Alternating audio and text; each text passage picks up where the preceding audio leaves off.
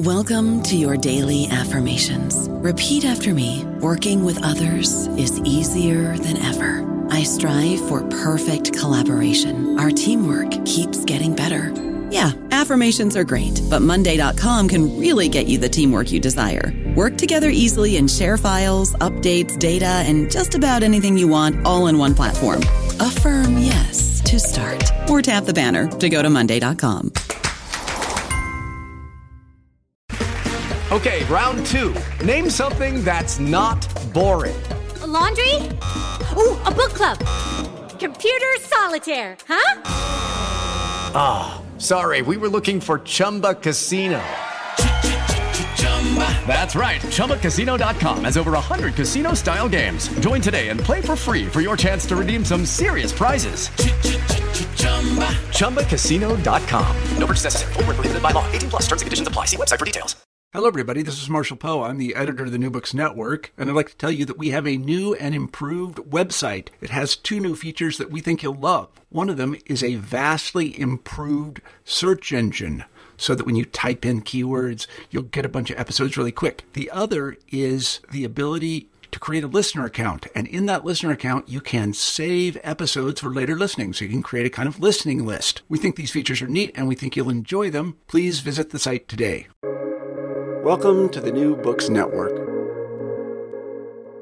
Good day. Welcome to New Books in Military History, and I am Boris Scarpa, and we have with us today Arthur Glaxon, who is the author of Bloody Verrier, the SS Panzer Corps defense of the Verrières Bourguiba Ridges. It's quite a mouthful of a title, I must say. And perhaps we're happy to have you here with Arthur. Oh yes, I'm very thankful for you to have me on, and yes, it's quite a long title for the book. Bloody Verrières, the first SS Panzer Corps defense of the Verrières Bourguiba Ridges, and it's got this subtitle, Volume 1. Operations Goodwood and Atlantic, 18 to 22 July, because I'm currently writing the second volume, which will come out hopefully next Christmas. And at that time, we will hopefully have you here again, if you don't mind. Yes. Yes. But, this show is a bit like the village of Manitevka in Fiddler on the Roof. A tradition is very important to us. And so I'm going to start with a traditional question, which we always ask all our authors, is, can you tell us why you chose this particular subject, this particular place and time for your book? I've always been very, very interested in the German land forces in Normandy. I did my PhD dissertation on the Canadian Army. And as I was going through secondary sources, so the accounts of the fighting in Normandy, I noticed it was very, very broad brush. There's a complete lack of detail on the Germans, how they fought, their doctrine, how they were led, how they organized themselves, what were their strengths, were their failures, what were they trying to do in Normandy, what was their direction, and how did that direction from higher actually transform into the fighting at the tactical level versus the strategic concerns. And, having read, like many of the listeners today, hundreds of, German tank books, I always thought, I know the kind of book I'd like to write, and I set out to write it, one that gives critical analysis of the events, as well as puts in a huge amount of, or what I think is a huge amount of detail. It was so much that they decided to break this up into 2 volumes from Casemate, that's the publisher for Bloody Verrières. This breaking it up into 2 volumes allows me to punch in the super, super detail. This book, it goes from the 18th to the 22nd, and it covers operations Goodwood and Atlantic, but I can really dig into it given the page count for the first book, and I believe this is one of the most detailed books on the Germans in Normandy to be written to this point. So I'm happy with it, and I'm looking forward to doing it some more here. Now, many people who are listening to our show are themselves writers, researchers, working perhaps on their own books, on their own assignments, perhaps, or studies. In any event, they are writers, and so we always try to get our writers to share some of their experience, some of their insights on what it is to write a book. And so, my second question is, what were the difficulties you encountered when you were writing your book, and how did you overcome these difficulties? The first one, well, it's the subject matter. Um, the German primary documents exist in great detail, and they're very, very plentiful and accessible to there's several companies in the United States that actually sell archival material on the German military machine in the Second World War. But there's a terrible problem. It stops in the fall of 1943. And of course, as many of the listeners know, at the end of the war, the Germans did a very good job of burning virtually anything they could get their hands upon. And so a lot of the primary documents for this battle, some have survived, which I've made as much of use of as I can, such as the Panzer Group or the Armored Group West War Diary and all the appendixes that come with it.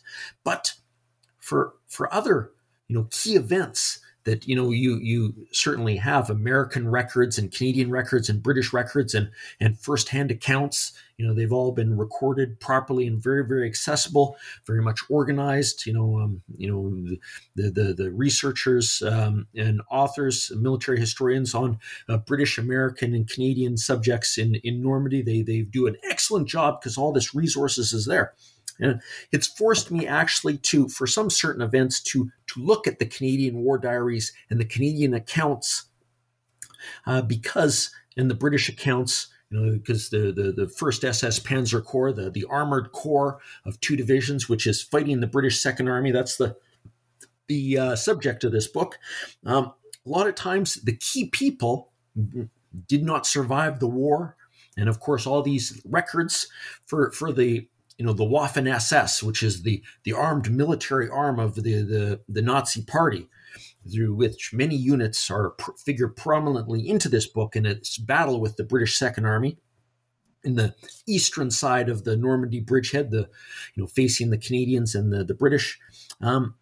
They had a castle in Bohemia, Moravia at the end of the war, which was an archive for all the war diaries, primary documents, records, everything. Of course, so the Germans all very, very meticulous. And this, of course, went up in smoke in April and May 1945. It's so it certainly crimps the researchers' efforts. So I've had to lean heavily on the Canadian accounts and other accounts to fill in the holes somewhat. And then there is the problem of the German language. Is my German perfect? Well, no. Is it getting better? Yes. But at the same times, checking things over, checking the translation, looking at it again. To sort of a funny story. One of the next door neighbors, their mother comes to visit occasionally, and I even visited over at their house. She's German. She was born or married a Canadian serviceman who came back to Canada. But we looked at the primary documents together, and for some words or some various expressions, she certainly helped me out a great deal. Of course, these things, practice takes time, and of course, learning other languages, it's a constant battle. But you just have to keep on going. And then there is the problem of the German military itself, and the fact that they lost the war in a series of apocalyptic battles in the 1944-1945 period. Many of the key participants that I chronicle within this book, the protagonists, they were killed in either the Ardennes, in Normandy, or the final fighting in Hungary, in other places, or during some of the actual battles that I talk about in the book. So those, the perspective of those commanders is gone. Of course, you have to lean on other sources. Sometimes there's German official histories made of certain units by certain veterans organizations that put a spin on things that is a little bit too positive. And as the historian, many of you, if you heard this, it's a common saying of military historians, there's what this group says, and then there's what this group says, but the truth lies somewhere in between. And of course, I had to be very, very careful in this book to approach it as to not have it come off or to be in any way, shape, or form an apology for, an explanation for, or some kind of supportive propaganda style thing for the military forces of the Third Reich and the Waffen-SS, the armed military wing of the Nazi Party, and the Greater Das Heer, the regular army of the Greater Germany. And certainly, I've gone to great pains to make sure that wasn't the case, as many of the protagonists and main characters within this book, they go on to war crimes trials at the end of the war. They are war criminals. So to examine their activities, but not to portray them as heroes in any way, shape, or form, to more provide a critical analysis. So that's a bit of a challenge. For example, Josen Piper, one of the Panzer Regiment commanders featured in this book, he's very much a war criminal due to some prisoner executions in the Ardennes and war crimes, as well as some others from the Hitler Jugend Division. They executed a very large number of Canadian soldiers in June 1944. And there's prominent war crimes trials at the war's end for that group as well. And this is just not to ignore the activities of other Waffen-SS divisions, such as Das Reich, that executes a great number of French civilians in Order sur Glane, or the Liebstandarte SS Panzer Division that also kills a large number of civilians within the Ukraine in 1943. So yes, and then there's, last but not least, there's the addition of last-minute details or some kind of information that comes to me as an author just as the book is about to be published, or it forces a map to be changed because that piece of information, because you'd want everything as right as it can be, but you're up against the challenge of often conflicting accounts, or certain pieces of information not being found in time for the publication of a certain book. So yes, that's about, those are the main challenges, but it's certainly been a learning experience writing this book. So I'm going to take what you've just said and take it to a slightly different direction. You've talked about the Waffen-SS, who, of course, were guilty of a number of war crimes, but in this book we're focusing on their military performance. We're specifically talking about these several days. Oh yes, very much so. July 18th through 22nd. And so can you tell us in a brief about just the military performance of the Germans in this area? Why is it so important to us to learn about these several days? What were these German soldiers fighting like, if you will? Yes, there's a German defensive front set up south and to the west of the city of Caen, which had fallen in early July. And the Germans were convinced, absolutely convinced, that the main Allied effort would come from the British Army, from the Canadians units there, and the British Second Army, and what would eventually become the First Canadian Army. They were very, they believed, what was happening against the Americans in the American First Army under Bradley, that what is somewhat containable. It wasn't a problem. There are very good defensive efforts going on in the Bocage country, which is, of course, the little parceled out fields with the areas of browse of earth, and it's not really good areas for tanks.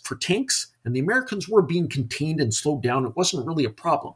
But south of Caen, that was the danger area, the perfect tank country of both west of the Orne River, the Hill 113, Hill 112. And then to the east of the Orne, there's the Verrières Ridge.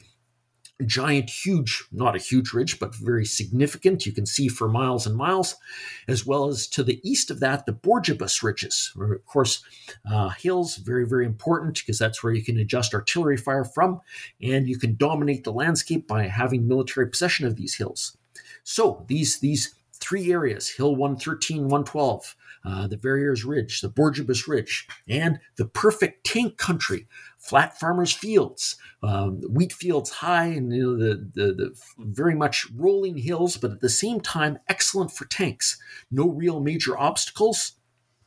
And the Germans thought this would be a second Battle of El Alamein that would eventually break through, just like the Germans had been faced in North Africa. And Montgomery again would attempt that same battle using artillery to batter his way forward, and eventually through attrition to fight and smash his way through. And the Germans were very, very determined to not let that happen a second time. So for the majority of their panzer divisions, heavy tank battalions, the best infantry formations, they all became deployed upon these high features on which, if the Germans or the Canadians or British got possession of them, somehow the entire defensive network south of Caen, south of the city of Caen, would become undone, and the Germans would have to retreat to the south and potentially to the east, where this would leave the 7th Army, fighting the Americans in the west. If the British and Canadians broke through, they potentially would be cut off in the Cotentin Peninsula, or the Cotentin area. So the area south of Caen was the primary focus, the absolute primary focus. And we see a massive deployment of forces there. And this allows the Germans in some areas to become peer enemies, to have the same or nearly the same resources in this tiny little area, much to the detriment of the 7th Army to the west. So Panzer Group West, which is an army-level formation, is getting everything, all the fuel, all the tanks, all the good tank divisions, all the best infantry. And the 7th Army is very much the poorer cousin who's getting the less fuel, less materials, less good infantry, less resources to fight the American 1st Army under Bradley, which eventually breaks through in Operation Cobra. This book here is about Operation Goodwood, the British attempt to smash their way through with 3 armored divisions stacked on top of each other, and the doppelganger or twin Operation Atlantic, put forward by the Canadian 2nd Corps to advance on the flank of the British armored charge through this perfect tank ground. It's also lesser known, very much lesser known, but also very dynamic. And to top it all off, to allow the British to break through in this attack on the 18th of July, the greatest tank battle ever fought by the British Army, a huge bombing raid by the RAF, the United States Army Air Force, is set to absolutely level the Germans and destroy them in the open, destroy their tanks, destroy all their positions, destroy villages, absolutely level everything for the use of massive firepower, to allow the tank divisions that are stacked up one on top of each other, sort of like infantrymen going through a hole in the barbed wire, to charge out and then to shake out, to allow them to advance to the south, affecting, though Montgomery will deny it after the war, a breakout to the south, to the city of Falaise. So yes, that's why the area is so very, very important. And one of the defensive units or formations holding 2 divisions, which will eventually get much more resources pumped into it, is the 1st SS Panzer Corps, which is deployed south of Caen to fight off these attacks. And right next to it is the 84th Army Corps, which suffers the brunt of the bombing of Goodwood.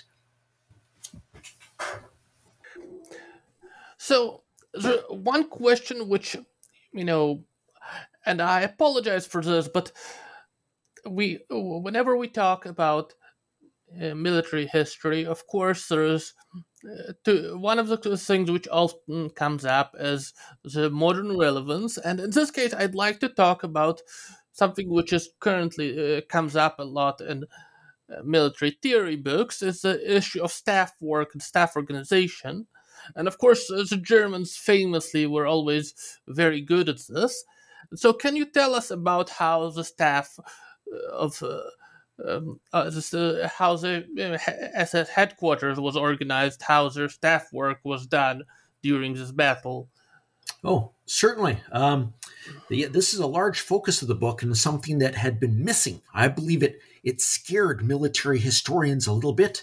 And a lot of military historians, of course, well, being excellent historians, they weren't army officers, and they don't know of some of these methods and what actually goes on in the headquarters and the procedures. And for the people that listening who are interested in this subject, this book, I was very much taken by Douglas Nash's From the Realm of a Dying Sun books, which talks about a German tank corps and the fighting outside Warsaw. And this is something I very, very much wanted to do, but in Normandy, to examine the first SS Panzer Corps headquarters and how it was led. So, yes, I'll just talk about the whole headquarters itself, all the staff officers doing their jobs in the main big gears as they turn, and to give the readers an understanding of it. Of course, it all centers around the commander. In this case, he's got this very long-winded Waffen-SS rank. That's the political army of the Nazi Party, the Obergruppenführer, the Panzer General, der Waffen-SS, Sepp Dietrich, and he's the corps commander with the equivalent of the lieutenant general rank as a corps commander. And underneath him, in the headquarters, he'd have his chief of staff, which is, he's got another SS rank, but he is as a senior colonel, Fritz Kramer, who's his trusted right-hand man within and who sort of ran the headquarters. And of course, Dietrich would have his set pattern every day, get up, visit with the various units on the front line, come back for various conferences that he had to go to, talk on the phone for a tremendous amount with the higher command, as well as be briefed on situations dealing with resources, with number of troops involved, about enemy movements, about a potential attack they are taking part in. But he had a very, very busy schedule. And of course, he had an aide-de-camp that took and sent personal messages for him and drove him around. And of course, he had a large bodyguard, and he'd travel around, sometimes away from the brigade or from the Panzer Corps, Armored Corps headquarters, and leaving it all in the hands of Fritz Kramer, who was the chief of staff, who ran everything, ran things with an iron fist, is a very dynamic leader. And so what was Fritz Kramer actually running within the headquarters? There was three parts to it. The sort of command and operations section, which is the Führung Abteilung, there's the rough translation of that. And within this, there was an officer called the 1A, which had a major rank. In this, for this particular headquarters, is Erich Grenzling. He's the major. These were all trained staff officers. They went to the Staff College war courses in Berlin, which was very, very difficult for the Waffen-SS because the army, the regular German army, looked down upon them. And so within these headquarters, there's very few actual qualified Waffen-SS officers. So a lot of army officers had to be posted in to carry out these duties because they're only ones qualified or educated or experienced to do them, to create, to control as staff officers, which are the elite of the officer corps within the German military. So within this Führung Abteilung, this command and control part, they planned all the operations.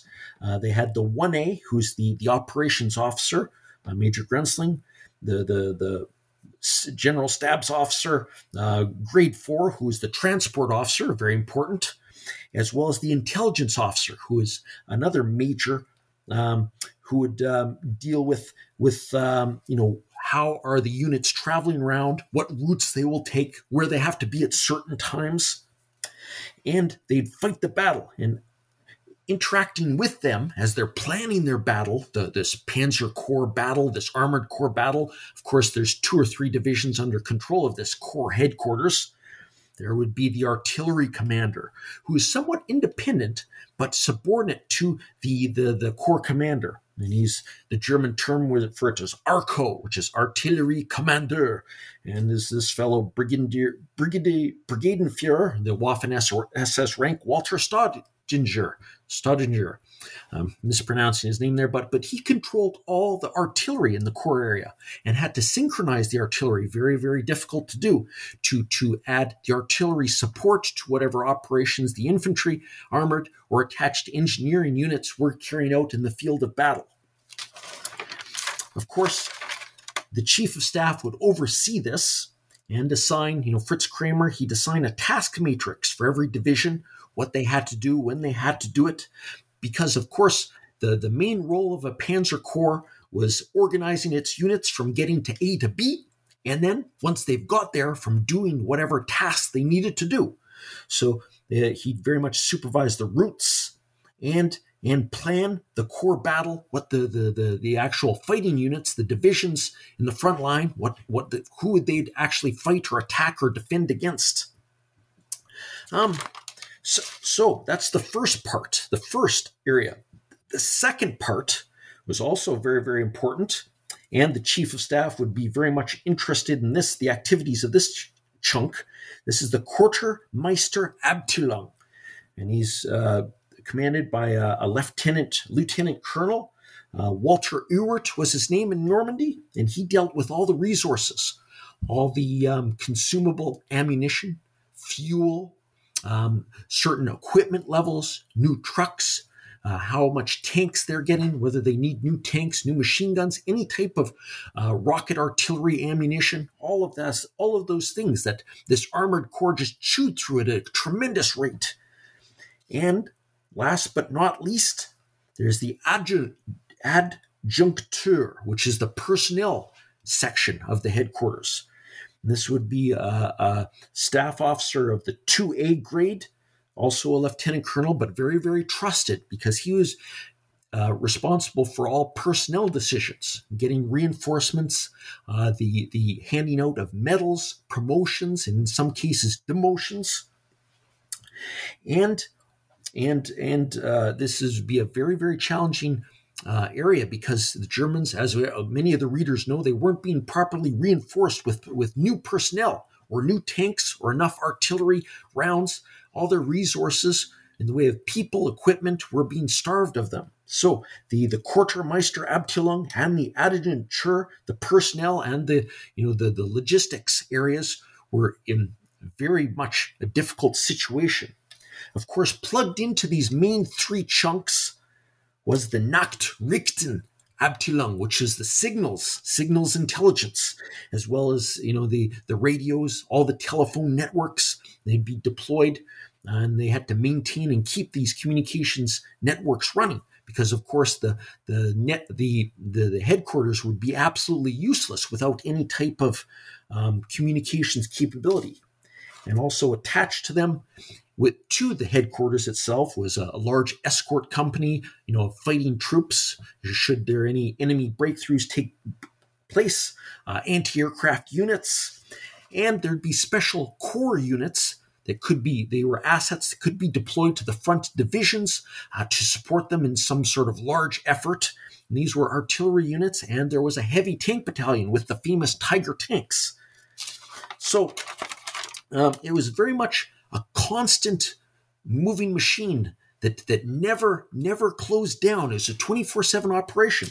And all of the personalities that I've described here, they all had second in commands, flunkies that would do the job during the nighttime and take the night shift. Well, they weren't flunkies, but they would carry out the night shift, answer the phones, take down, write important reports that would, they'd switch over as soon as the main commanders woke up in the morning, as well as Dietrich woke up in the morning, as well as the chief of staff woke up in the morning, and then they'd continue the battle just as they had the day before. And then at a certain point in the night, say, 10 o'clock or midnight or something like that, everyone would go to bed and they'd wake up at, say, 6 o'clock or 7 o'clock in the morning. It was very physically demanding, even though it was somewhat, isolated from the front lines. It was a very high stress environment, but would have its same demands every day. And given the German military situation in Normandy, in the event of a crisis, of course, it would be working full tilt to try to stop the Allies and stop their massive attacks, which eventually spell doom for the Germans because they aren't capable of coping with a massive U.S. effort and a massive British effort. And when these two massive efforts eventually happen simultaneously on the 25th of July, Cobra happens, the system breaks down, and the Germans are overwhelmed in the West. And eventually Bradley breaks through and unleashes Patton. The rest is history. The Germans have to, quickly evacuate the majority of France. But yes, hopefully that can give an idea of how a headquarters work, and these officers that were performing at the utmost range of their capabilities as the elite of the German military due to their brain power, and the certain Waffen-SS types that managed to go through the army staff courses in Berlin were, of course, very much engaged heavily to do this. Of course, the Germans at this time wanting to establish two armies, one of them the Nazi army of the Waffen-SS, the military arm of the Third Reich, and then its Nazi Socialist Party, as well as there's the German regular army, and both are fighting for resources with each other. And of course, the army sometimes doesn't help out the Waffen-SS as much as they demanded. And due to the lack of experience at this higher level, sometimes poor staff work did occur, as well as, often they were overwhelmed by impossible situations, not enough resources to do what the corps commander said, I want this to happen. The ability of the headquarters, in its management of resources, tries to make that happen, of course, to make his will a reality. But often for the Germans, they were overwhelmed and they were very much defeated due to these lack of resources. It wasn't for a lack of wanting to do certain things on the battlefield. The Americans, British at times outfought them, and as far as firepower goes and resources, very much were superior in every way. Well, this takes me to something which I've read about in your book, and it broke stereotypes for me a bit. We're talking about the Hitlerjugend, who were, in this context, we are talking about people who were drafted from their youth group service at the age of 17, or in some cases 16, and they are fighting as part of the SS division, Hitlerjugend, in fact. And usually the stereotype about these people is that they had some degree of fanaticism, but that their training was not always the very best, and so sometimes they were not the best. Sometimes their discipline failed them.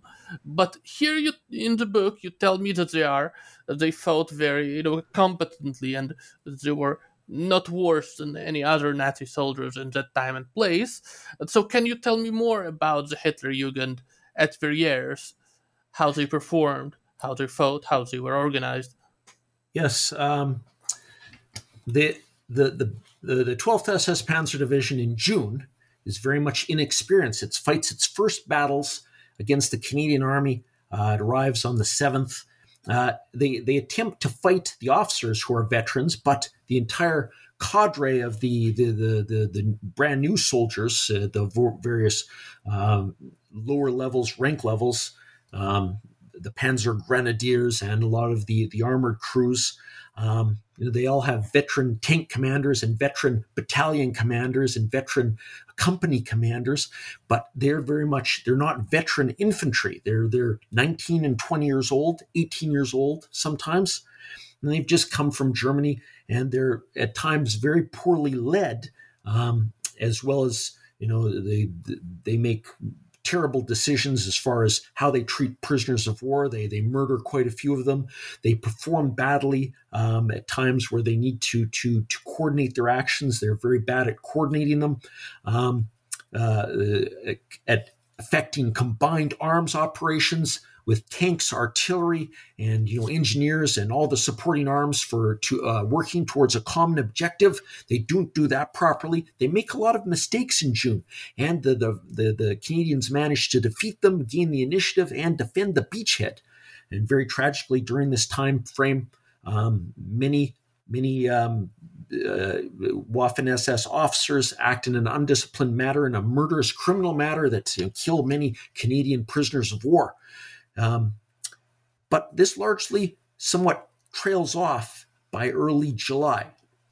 And by the time mid-July comes, after they've been fighting for roughly a month and a half, they're very, very extremely experienced. They fought against the bridgehead battles. They fought against the Operation Epsom. They fought against Operation Charnwood, which saw the northern part of Caen fell. But at the same time, they've largely been destroyed. The Panzer Grenadier infantry component of the division is annihilated. But what is left is very, very experienced, and due to this high-level experience, and the officers are now, they've been taken away from the Eastern Front. They're very much experienced on the Western Front. They know exactly how to act, what the limitations are, what the great powers of the Allies are. There are two main powers where the Allies are hugely superior. This is air superiority with the use of fighter bombers, as well as artillery. All field artillery is vastly, vastly superior to the Germans in every way, shape, and form. But the remnants of this division, now vastly reduced, it performs quite well. And it's been withdrawn from the front when Operation Goodwood, the storm breaks on the Germans, and it has to redeploy. So it arrives and it manages to solidify the front, but it actually plays a minor role in this book. But the German soldiers that have survived are very, very experienced. Very, their level of leadership has improved. They're operationally more effective, but their capability is very much diminished due to a lot of them. They're all dead. They're all being killed, wounded, or captured by the successive battles they were in since early June. And this is a terrible problem for the Germans. They're not receiving new reinforcements. So slowly but surely, the strong elite panzer divisions get whittled down to nothing. And luckily, they managed to scrape up enough resources to stop Operation Goodwood, the massive British 3 Armored Division assault. But their capabilities are very much diminished in comparison to how they were before. Of course, the Allies attack on D-Day and invade the area of the Calvados, Normandy. So yes, this no reinforcements, artillery that never stops. The artillery bombardments of the Allies never stop. They're constant. Every German tank has to hide underneath a tree or become some kind of moving bush with camouflage, because the fighter bombers are constantly cruising over, orbiting endlessly. And then there's no supplies. The artillery, the trucks can't get through with new shipments of artillery rounds, rocket artillery rounds, new tank ammunition. New tanks can't come from Germany due to the railroad network being destroyed. So it's very much the Germans are very limited to how they can actually affect the battlefield. And they do not have the initiative due to the power of the Allies and their great amount of firepower that they can summon through their artillery and fighter bomber assets. So hopefully that answers the question a little bit. I don't know about you, but I'm very busy and I don't have a lot of time to cook. That's why I subscribe to Factor. Eating better is easy with Factor's delicious, ready-to-eat meals. Every fresh, never frozen meal is chef-crafted, dietitian approved, and ready to go in just 2 minutes. You'll have over 35 different options to choose from every week, including Calorie Smart, Protein Plus, and Keto. These are 2-minute meals. Factor meals are ready to eat and heat, so there's no prepping, cooking, or cleanup needed. They're flexible for your schedule. Get as much or as little as you need by choosing your meals every week. Factor's the perfect solution if you're looking for fast, premium options with no cooking required. Sign up and save. We've done the math, and this is important. Factor is less expensive than takeout, and every meal is dietitian approved to be nutritious and delicious. Head to factormeals.com/NBN50 and use code NBN50 to get 50% off. That's code NBN50 at factormeals.com shipstation.com/NBN50 to get 50% off.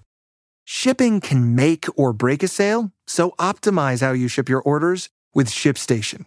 They make it easy to automate and manage orders no matter how big your business grows. And they might even be able to help reduce shipping and warehouse costs. So optimize and keep up your momentum for growth with ShipStation.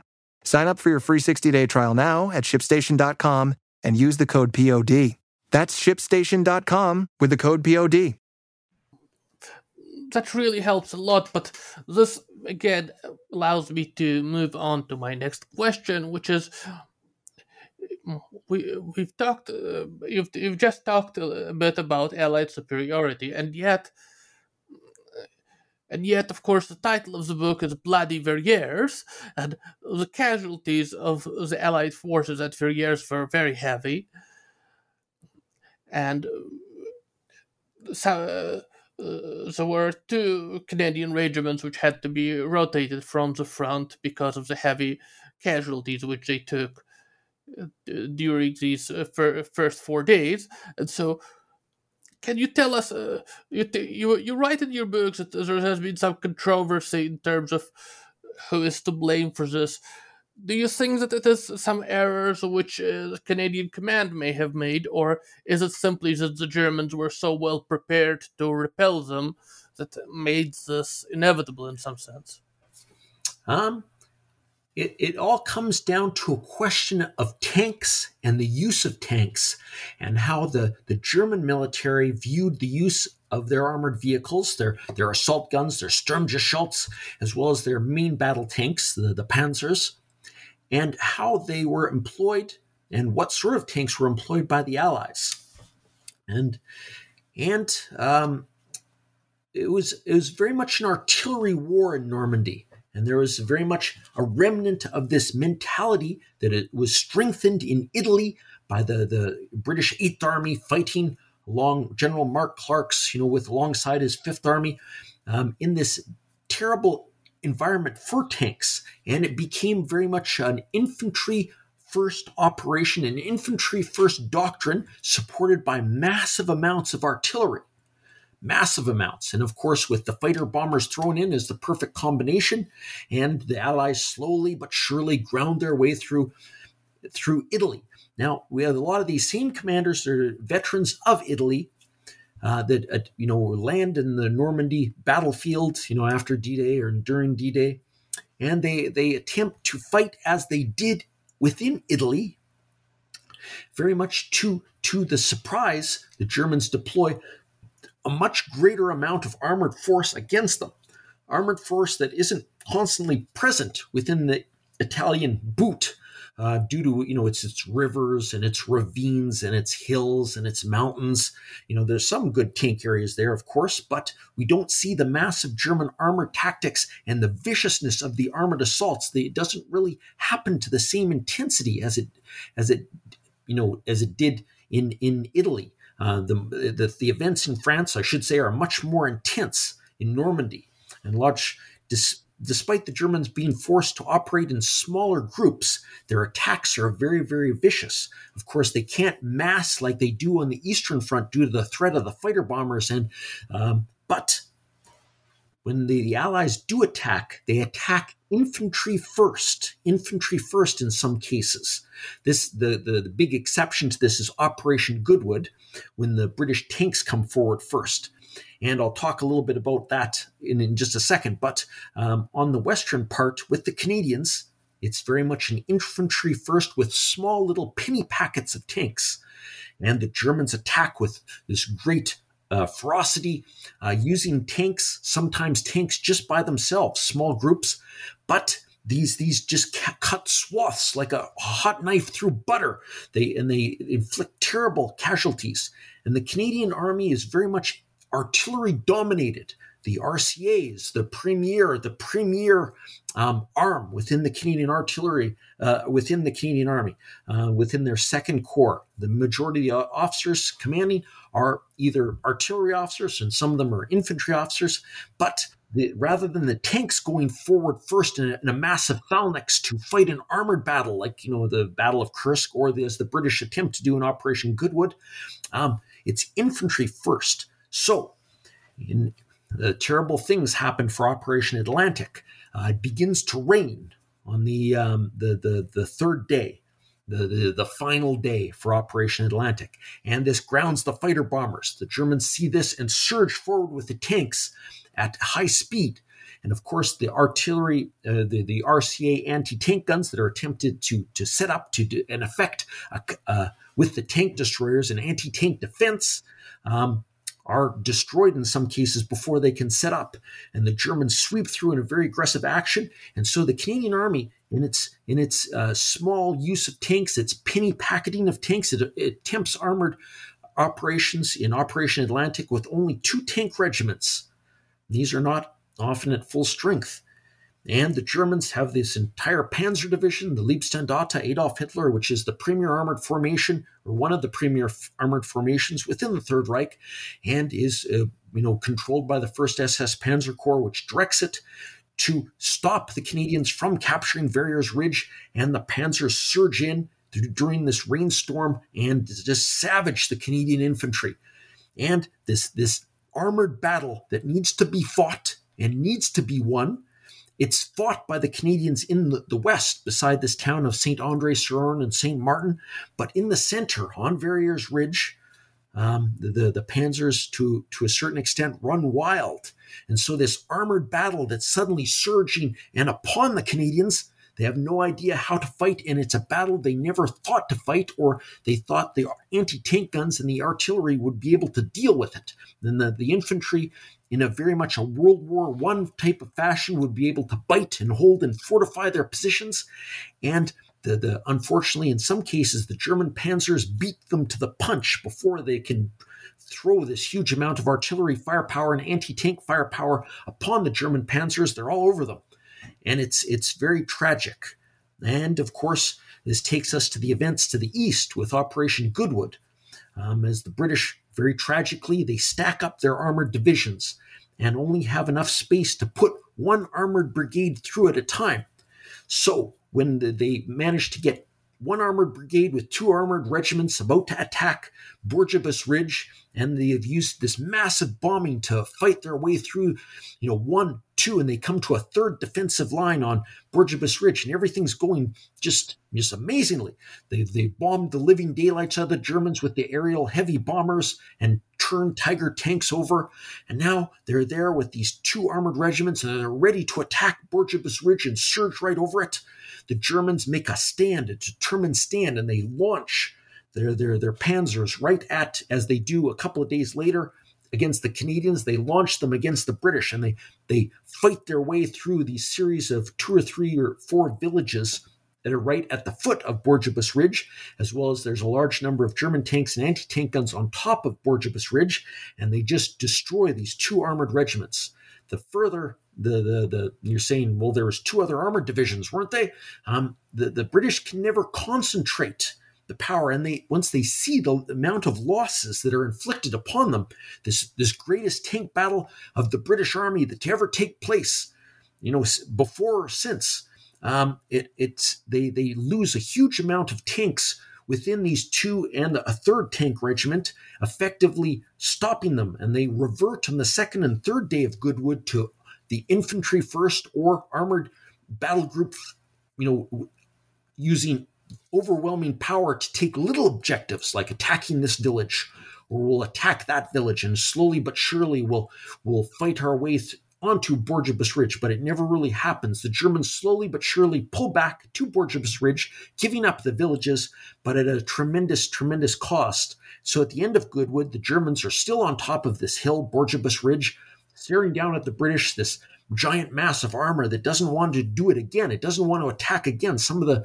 the commanders openly refuse to attack the 22nd British Armored Brigade, the 7th British Armored Division, which is its parent organization, as well as some parts of the Guards Armored Division, seeing what happened to the British 11th Armored Division, which is its I'm forgetting the actual number of I believe it's the 27th Armored Brigade, but I could be wrong there. Seeing their huge losses, they refuse to push, and they get canalized and cut or stopped in front of Borgebus Ridge.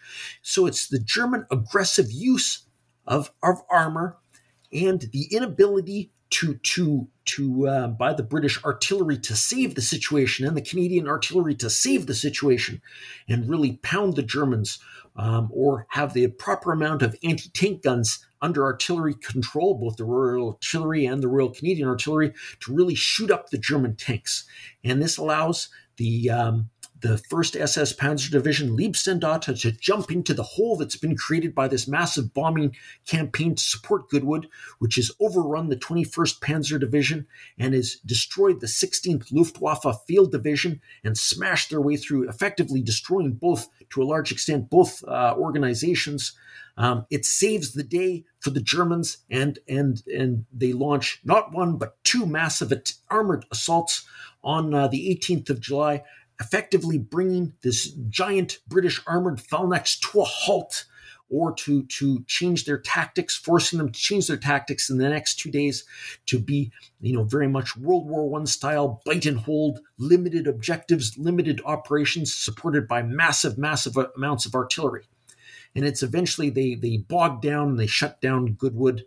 And the Germans, seeing that Goodwood is shut down, they think, oh, this is very, very good. And they transfer the armored assets to the west to attack the Canadians. And on the 20th and the 21st and on the 22nd, they launch a series of attacks on the Canadian Second Corps, causing huge casualties. Sometimes the Germans fail, sometimes they succeed. But at the end of the day, just like Borgebus Ridge, Verrières Ridge remains in their hands. And that's part of the story that I wanted to tell with this book. So, as I've mentioned, some of our audience is, of course, interested in the history aspect, and others are interested more in, how can we apply this? What can we learn from this for our current training, for our current military doctrine? Can you tell us what the lessons are, if there's any lessons at all, for this sort of thing? Yes. This is something the United States military has not done for a while, as well as other European militaries, NATO militaries. They have not fought against a peer enemy, one that has similar resources, similar experience, similar effective weapon systems, and of course is willing to use the weapon systems just as the NATO or Western militaries are to kill massive amounts of soldiers, to destroy enemy units or attack them very, very aggressively. And with this peer enemy, the ability of the various logistics branches and for the corps commanders to have those necessary reinforcements, new tanks, new mechanized armored fighting vehicles, new infantrymen, new artillery pieces, enough artillery to continue to fight the sustained battle as both sides batter away at each other. It is potentially something that's coming in the future. And this pattern of little wars against very enemies with limited resources that we can deal with. Yes, overwhelm at our leisure sometimes, with massive advanced, fighter jet bombers, et cetera, but that peer enemy that may attack you from the air or destroy or seek to destroy large numbers of your tanks or large numbers of your infantrymen with sustained artillery fire or airstrikes or something to that effect, very much something that's missing or is an area that I don't believe current militaries, Western militaries, are very strong at, is the planning for the massive reinforcements that might be needed, as well as the anti-aircraft assets to deal with a peer enemy that can chew through your soldiers, your units at a rapid pace. And this is something the Germans very much learn in Normandy is the effect of this. The air assets and the artillery slowly but surely bleeds them dry. Then the new tanks and the new infantrymen don't get through. Of course, there's simultaneous, crises occurring on the Eastern Front with Operation Bagraton in the east around Warsaw at that time, and destroying Army Group Center. And the Germans, they just simply don't have enough resources to cope or to deploy massive resources to deal with the Allies and their massive attacking operations that are killing their infantrymen, their grenadiers and their panzer grenadiers, and knocking out their tanks on a rapid basis. Which, brings me to our conclusion. I mean to say, there is an important question which we always ask. We've come full circle here. We've started with some of our traditional questions, and we would like to also conclude with one, if you do not mind.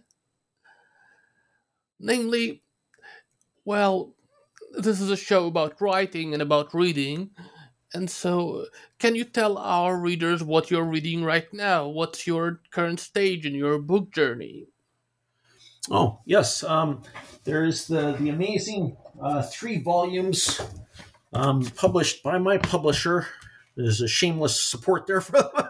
It's From the Realm of a Dying Sun. There's volumes 1, 2, and 3, and it deals with the German forces on the Eastern Front. They're written by the famed Eastern Front military historian, former U.S. Army officer Colonel Nash, retired Douglas E. Nash Sr. His level of understanding of military affairs and his writing is very, very smooth. The way he organizes the books, they move very, very quickly. While he keeps track of the larger picture, he doesn't go too much into detail during the large time frames. Like my book is over, how many days? 18th, 19th, 20th, 21st, and 22nd. His takes place, the volume 1 takes place from July to November. So, the battles are very expertly described.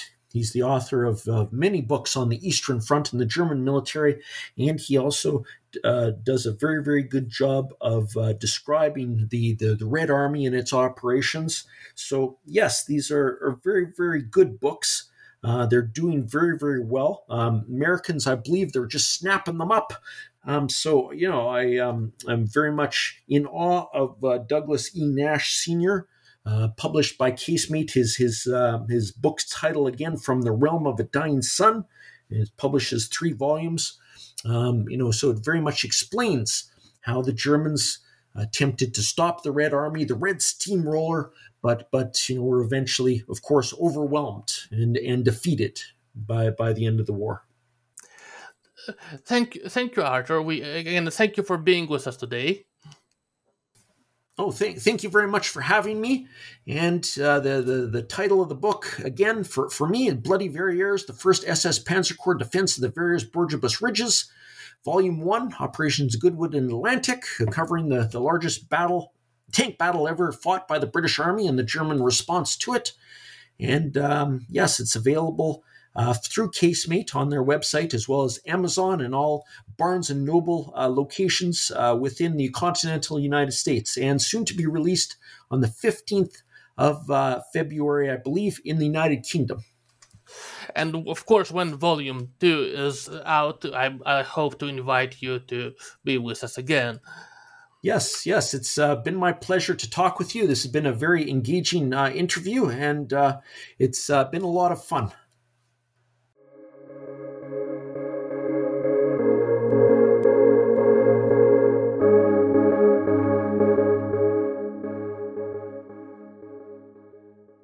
Lucky Land Casino, asking people, what's the weirdest place you've gotten lucky? Lucky? In line at the deli, I guess? Aha, in my dentist's office. More than once, actually. Do I have to say? Yes, you do. In the car before my kids' PTA meeting. Really? Yes. Excuse me, what's the weirdest place you've gotten lucky? I never win and tell. Well, there you have it. You can get lucky anywhere, playing at LuckyLandSlots.com. Play for free right now. Are you feeling lucky? No purchase necessary. Void where prohibited by law. 18 plus. Terms and conditions apply. See website for details.